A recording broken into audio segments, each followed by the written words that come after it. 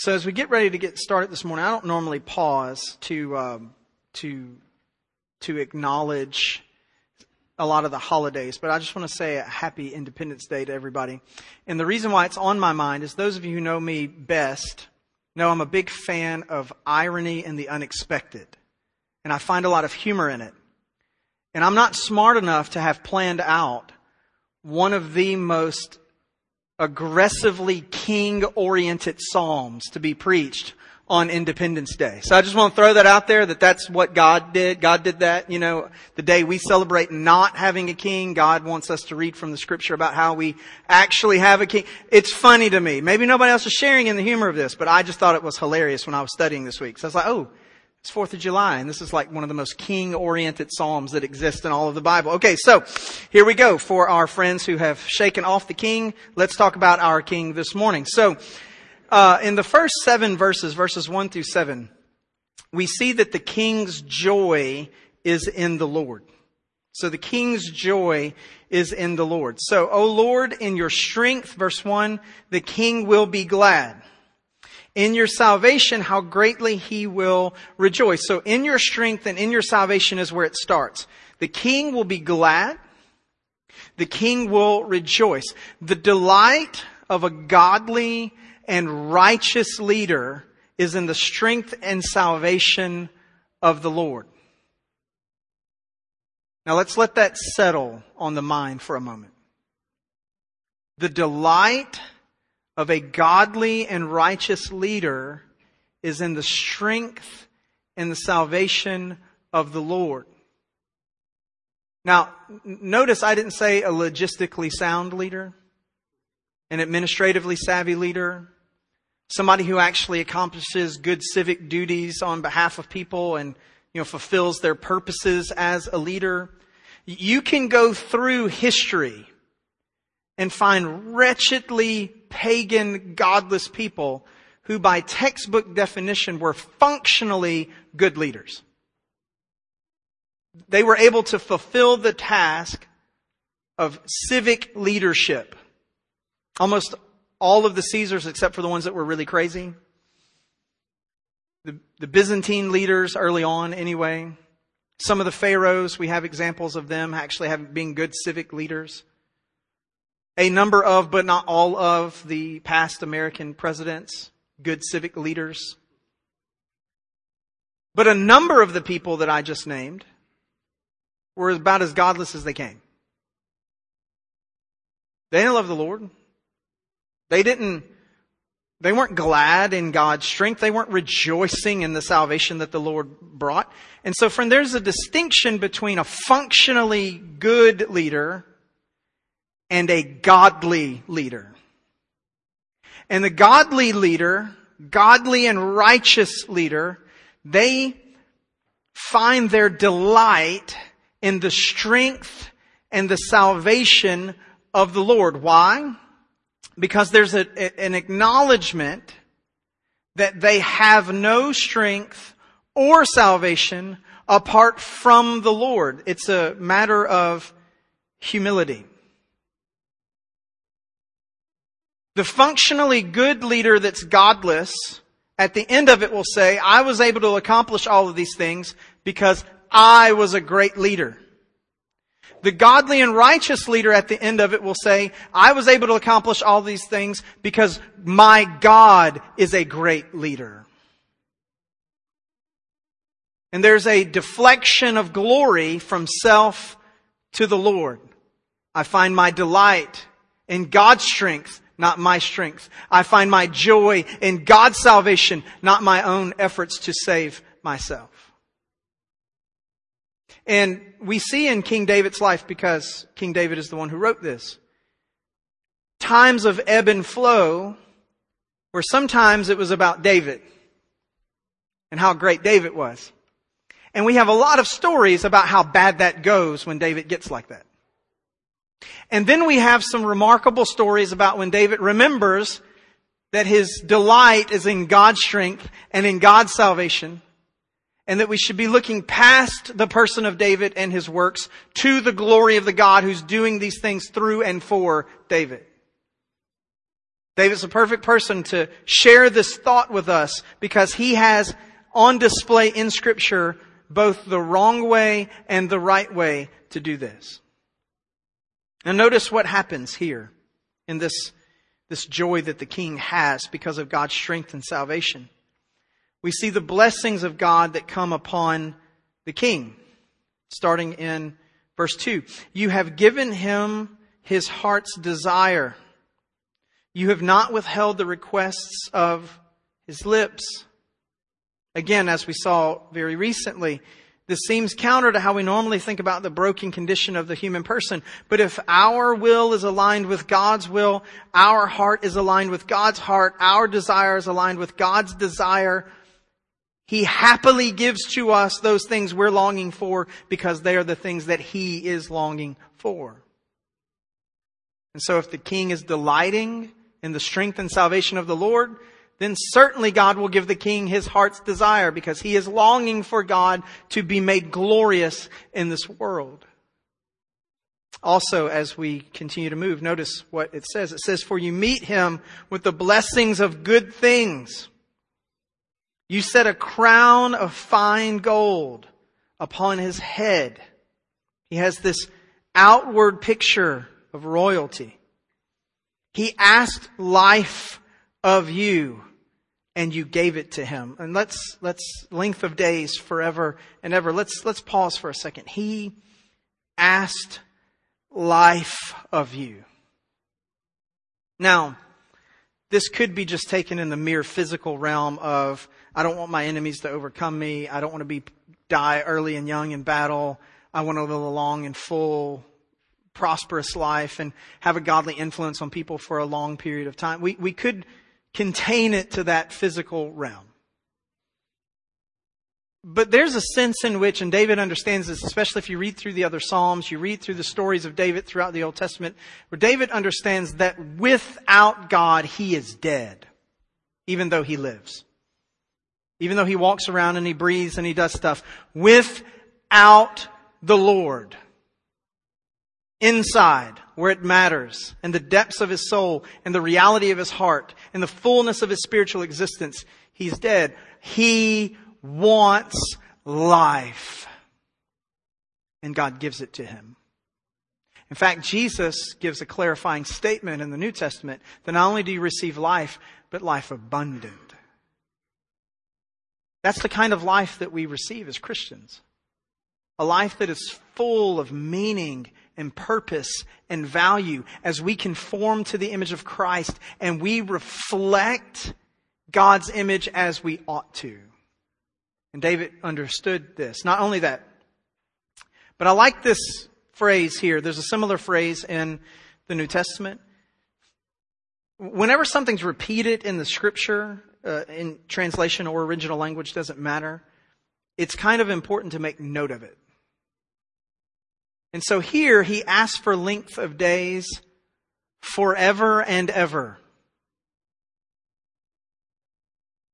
Forever, that's pretty long.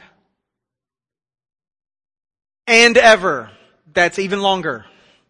If you can add time to that which was the longest already. You know, it's the whole, how much you love me, infinity times infinity, whatever. He wants length of days that are unending. And this is how we know that David is actually having spiritual life in mind, not physical life. David is not asking that his current physical life lasts forever. That's not what he's asking for.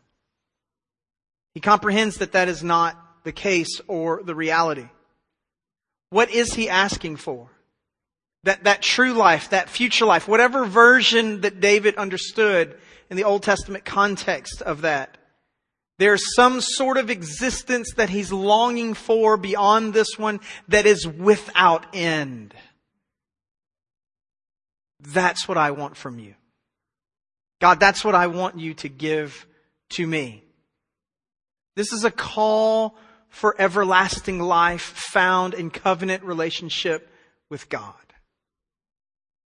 And it says, what did it just say in the text? What did it just say in the text? That God will give the king all of the desires of his heart. And what is one of the very first desires that he calls out for? I want everlasting covenantal life in you. Not unlike what his son requested when God said, I'll give you anything you want. And he said, I want wisdom. I want good insight into the world in such a way that I can make wise choices and judgments on behalf of others. And God said, since you've asked for this, I'll give you not only that, but a whole bunch of other stuff that you didn't even ask for. David, in a similar way, says, you know what? There's so many things I could ask for right now, but I want life in God. Friends, that's a godly leader that is delighting in the strength and salvation of the Lord. And because of this, the king himself is made glorious because of God's salvation. The king's glory, is great through your salvation. Splendor and majesty you, God, place on him.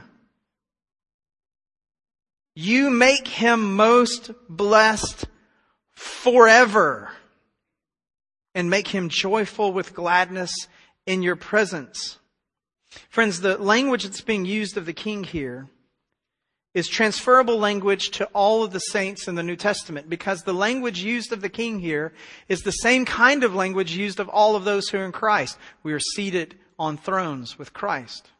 We are co-heirs with Christ. We rule and we reign with Christ. We are clothed in righteousness with Christ. We are crowned with life and glory in Christ, etc., etc., etc. There is language of royalty given to the people of God. And friends, listen to what it says. His glory, the king's glory, the one who is ruling and reigning. Their glory, our glory, is those who rule and reign with Christ. How is it found? It is made great through God's salvation.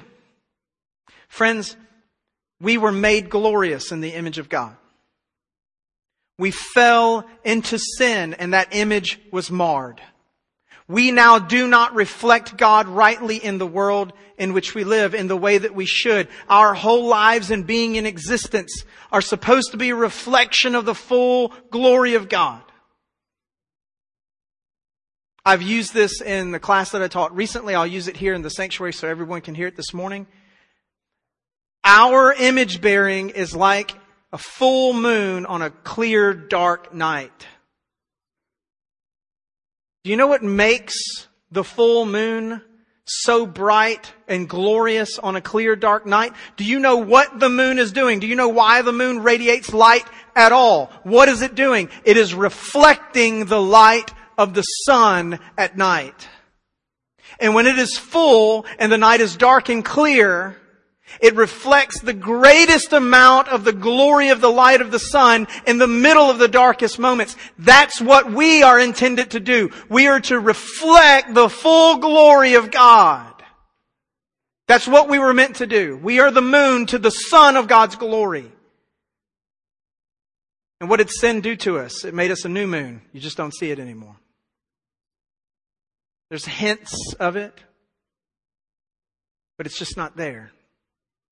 What did Christ do when He came and He died and He was raised again and He brought us to life through faith and repentance in the gospel? He made the moon full again that we might reflect the glory of God. Our glory comes from His salvation. That's what it does. And friends, the great problem of humanity is that we try to reflect a glory that is not our own. We try to claim glory for ourselves and in ourselves and of ourselves apart from the salvation of the Lord. And here, the acknowledgement is the King is made glorious because of God's salvation. Listen to the description that's given. Splendor and majesty God places on the King. Now, we could go way past David and we could go straight to Jesus. Splendor and majesty have been placed upon the King of Kings, the Lord Jesus Christ, in His incarnation.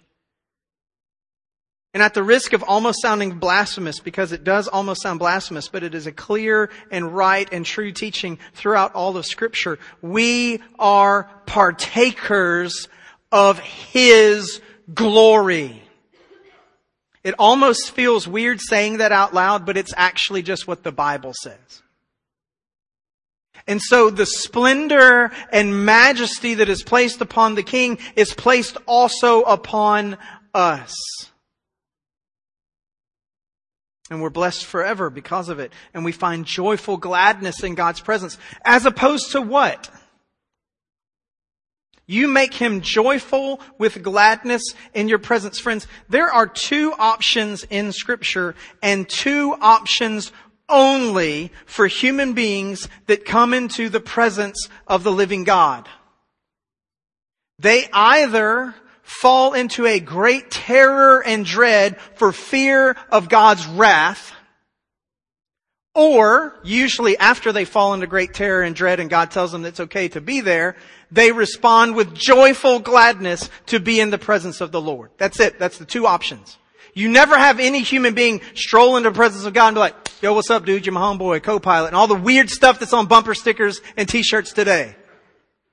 Nobody comes neutrally into the presence of God in the Scripture.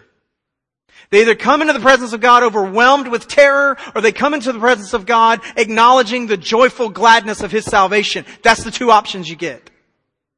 And so what is the other option here? It says God does this through His salvation. Why can the King come with joyful gladness into the presence of the Lord? Because God has allowed it. And David takes full advantage of it. And because of all of these things, because all of these things are true, notice how this starts to transition. The King trusts in the Lord.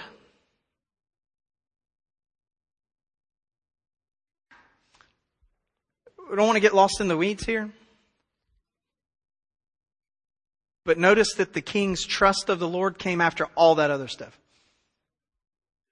It didn't start with the King trusted in the Lord and then the Lord did all these great things for the King. No, the Lord did all these great, He saved him, He delivered him, He put glory on him, He made him joyful and glad and rejoicing and splendid and majestic and the King trusted him. Just want to throw that out there. You can chew on that later and take me to lunch. We can talk about it. So, the King trusts in the Lord. And what is the chief drive as to why the King trusts the Lord? Through the loving kindness of the Most High, He will not be shaking. That word for loving kindness, it's the merciful love of God. The God of mercy, the God who shows His love to us through His sacrificial mercy. It's the atoning, sacrificial, merciful love of God. Through God's sacrifice on my behalf, I will not be shaken. And the trust that I have in the Lord is in the work that He has done for me, not the work that I do for Him. This is the joy of the King. And because the King has this kind of joy in the salvation and strength of God, the King's victory is also found in the Lord. Verses 8 through 12. Your hand. Whose hand? The King's hand? No, God's hand. Your hand will find out all your enemies.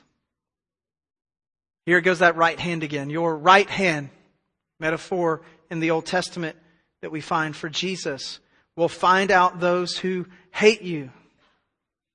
You will make them your enemies, those who hate you, as a fiery oven in the time of your anger. The Lord will swallow them up in His wrath, and fire will devour them. Their offspring you will destroy from the earth, and their descendants from among the sons of men. The Lord overcomes the King's enemies.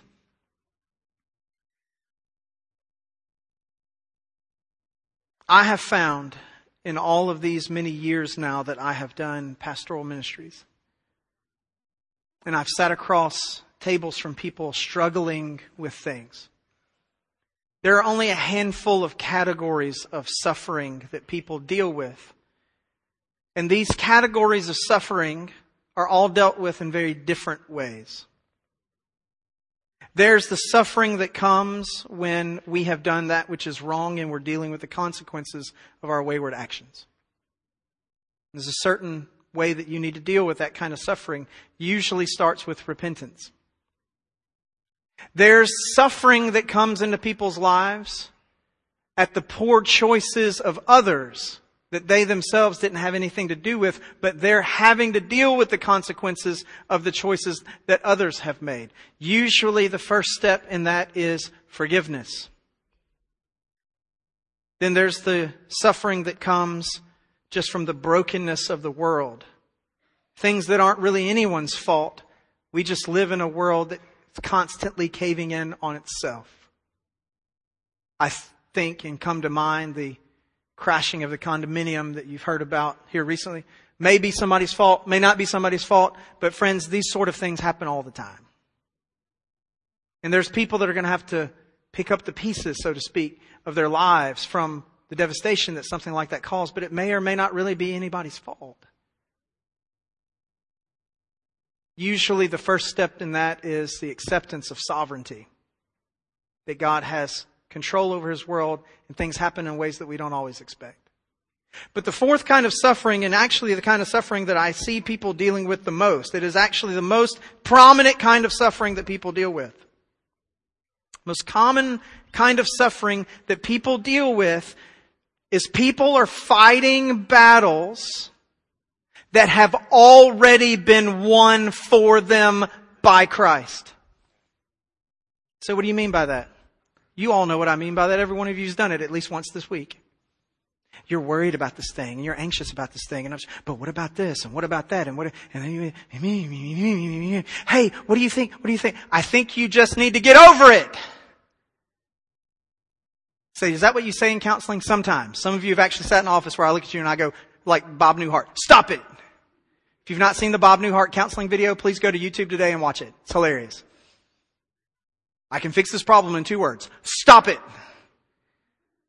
Jesus has won a profound victory in our lives. He has given us freedom. He has given us blessing. He has given us grace. He has given us reasons not to worry and be anxious. He has promised us joy in this life. And most of us spend an inordinate amount of time struggling and wrestling and wrangling through things that are of almost no consequence at all because we want to have sovereign control over every detail of our lives rather than just yielding to the fact that Christ is King and He has given us great victory. And we beat ourselves near to death in our Christian walk being anxious over nothing. Nothing. You would marvel at the amount of times I have to sit across from another Christian and say, you know what? You're beating yourself up over something that's actually not there. You're carrying around with you a guilt of burden over something that Jesus has taken away long ago. And what does it say here? What does it say here? Look at this. Your hand will find out all of your enemies. Your right hand will find out all those who hate you. Who is it that hates the Lord? Friends, I'm going to move from preaching to meddling and we're all going to say ouch instead of amen. John tells us in the New Testament that it is the spirit of Antichrist that resides in the world today that essentially hates all the things of God. Anything in anyone's life that does not reflect a loving trust of the glory of King Jesus hates God. Say, Philip, you just threw my whole week under the bus. Mine too. Your right hand will find out all those who hate you. Say, Philip, there's stuff in my life that I know is not pleasing to the Lord. God's right hand will find that out. and He will overthrow all of His enemies. Foreign, Independence Day, or domestic. And if I'm going to be honest, most of the enemies that the Lord has that are in my life, they start in the domestic. They're not on the outside coming in. They're on the inside coming out. I have to put to death through the power of the Spirit the deeds of my flesh. And that's hard. It's super easy to say. It's really hard to live in. But that's part of the Christian walk. That's part of the victory that we have in the royal family.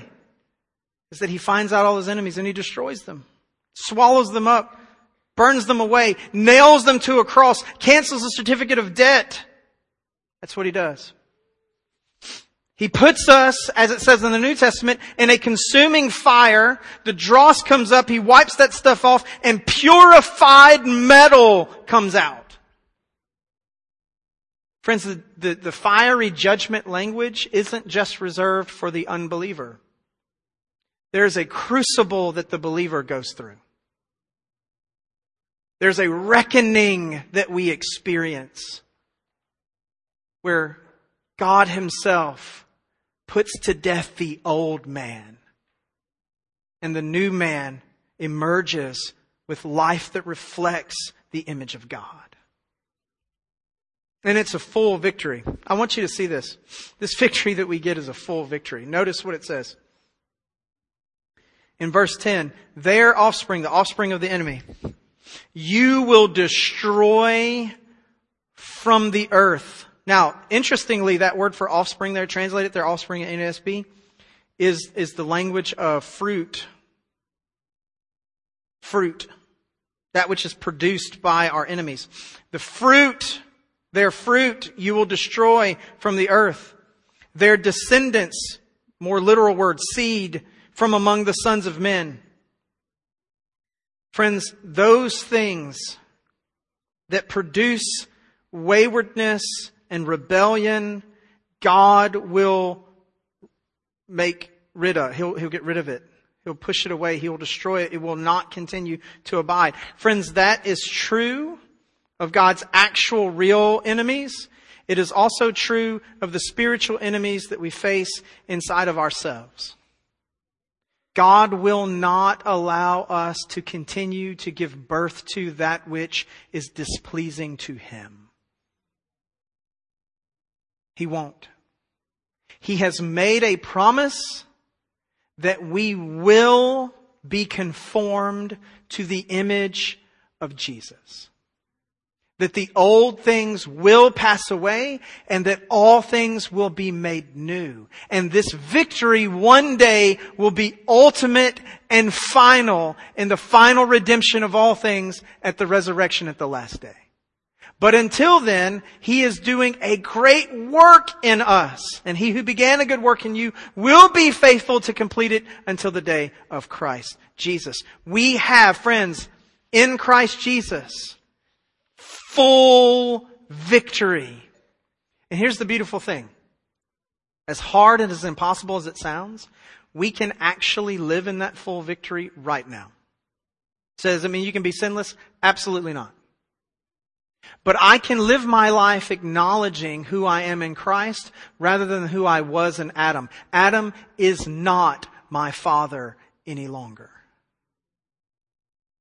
I am now a child of the Most High God. And most of the struggles that I have in my life is that I forget that truth. And I live my life as if I am still a child of Adam rather than an adopted newborn son of the Most High God, co-heir and brother of Christ Jesus. Friends, that truth does not change. What I do with that truth might change. But that truth itself is constant. My position in the Lord is sure and permanent and everlasting. And all I have to do is remind myself of that every moment of every day. So why would you remind yourself of that every moment of every day? Because the moment that I don't remind myself of that, my life is going to go off the rails. Kind of like King David on his rooftop with Bathsheba. It just takes a moment of living for self rather than living for the salvation that we find in the Lord. This full victory that we have. And so what should our response to all this be? What should it be? Verse 13. Be exalted, O Lord, in your strength. We will sing and praise your power. This is a perfect picture of Hebrew poetry, bookended on the front end and the back end by essentially the same thing. Notice, if you will. Lord, in your strength, the king will be glad. Lord, in your salvation, your victory, your power, we will greatly rejoice. Be exalted, O Lord, in your strength. We will sing and praise your power. That's classic Hebrew poetry at its best. Bookending the things that flow in the middle with the same thought and the same response. What should our response be? Our response should be what our response should always be when we are reminded of the glory of God and His salvation that we find in Christ and the full victory that He has given to us and the redemption and the majesty and the glory that He not only has for Himself, but that He also places on us as a gracious gift of salvation that He has given us. We do not deserve it. We cannot earn it. Yet He has made us to gloriously reflect the image of Christ as we ought to in this world, and allows us to participate in His feast table, sit on His throne, and rule in His heaven with Him when before we were enemies of His in the city of man, and now we make known His excellencies in the city of God. What should we do? We should worship God. That's what we should do. The great motivator of worship is not a cool beat and a fun rhythm and a good circumstance and a good environment and a good sound system and good acoustics and all kinds of other sorts of things. Those things are nice. Those things are fine. Those things are great. It's great if you have those things. But worship is driven by an understanding of God's strength and salvation applied to our lives in Christ Jesus. In the response that I have in this sanctuary when I'm singing and when I'm praying and when I'm listening to God's Word, and the response that I have when I'm standing in line at the store, or I'm sitting out in traffic, or I'm having a meeting with a teacher at school, or I'm doing something with a coworker, or I'm having a bad day at my house, or whatever may or may not be going on in life, our response should be one of constant reminder toward worship. And it doesn't matter if I'm sitting freely here in this sanctuary without fear of judgment or oppression, or if I'm suffering through the greatest of anxiety in a hospital room, or anything in between those two realities.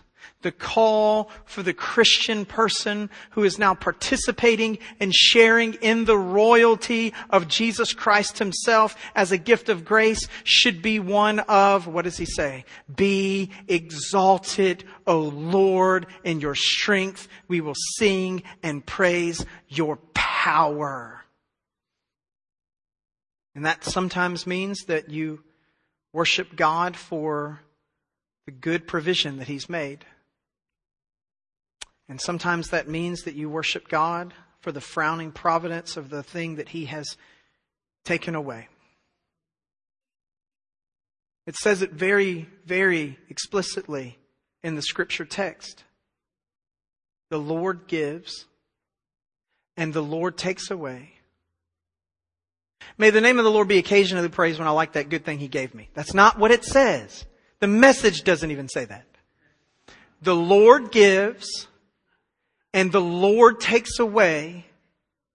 May the name of the Lord be praised. Worship of God in our lives, in our words, and in our singing is not conditioned on how well things are going in life. Because here's the deal, friends. If you are in Christ Jesus, remember all the stuff that we saw at the beginning of this. if you are in Christ Jesus, it is because God, in His sovereign loving kindness, has brought you into His kingdom savingly. You didn't earn it. Certainly do not deserve it.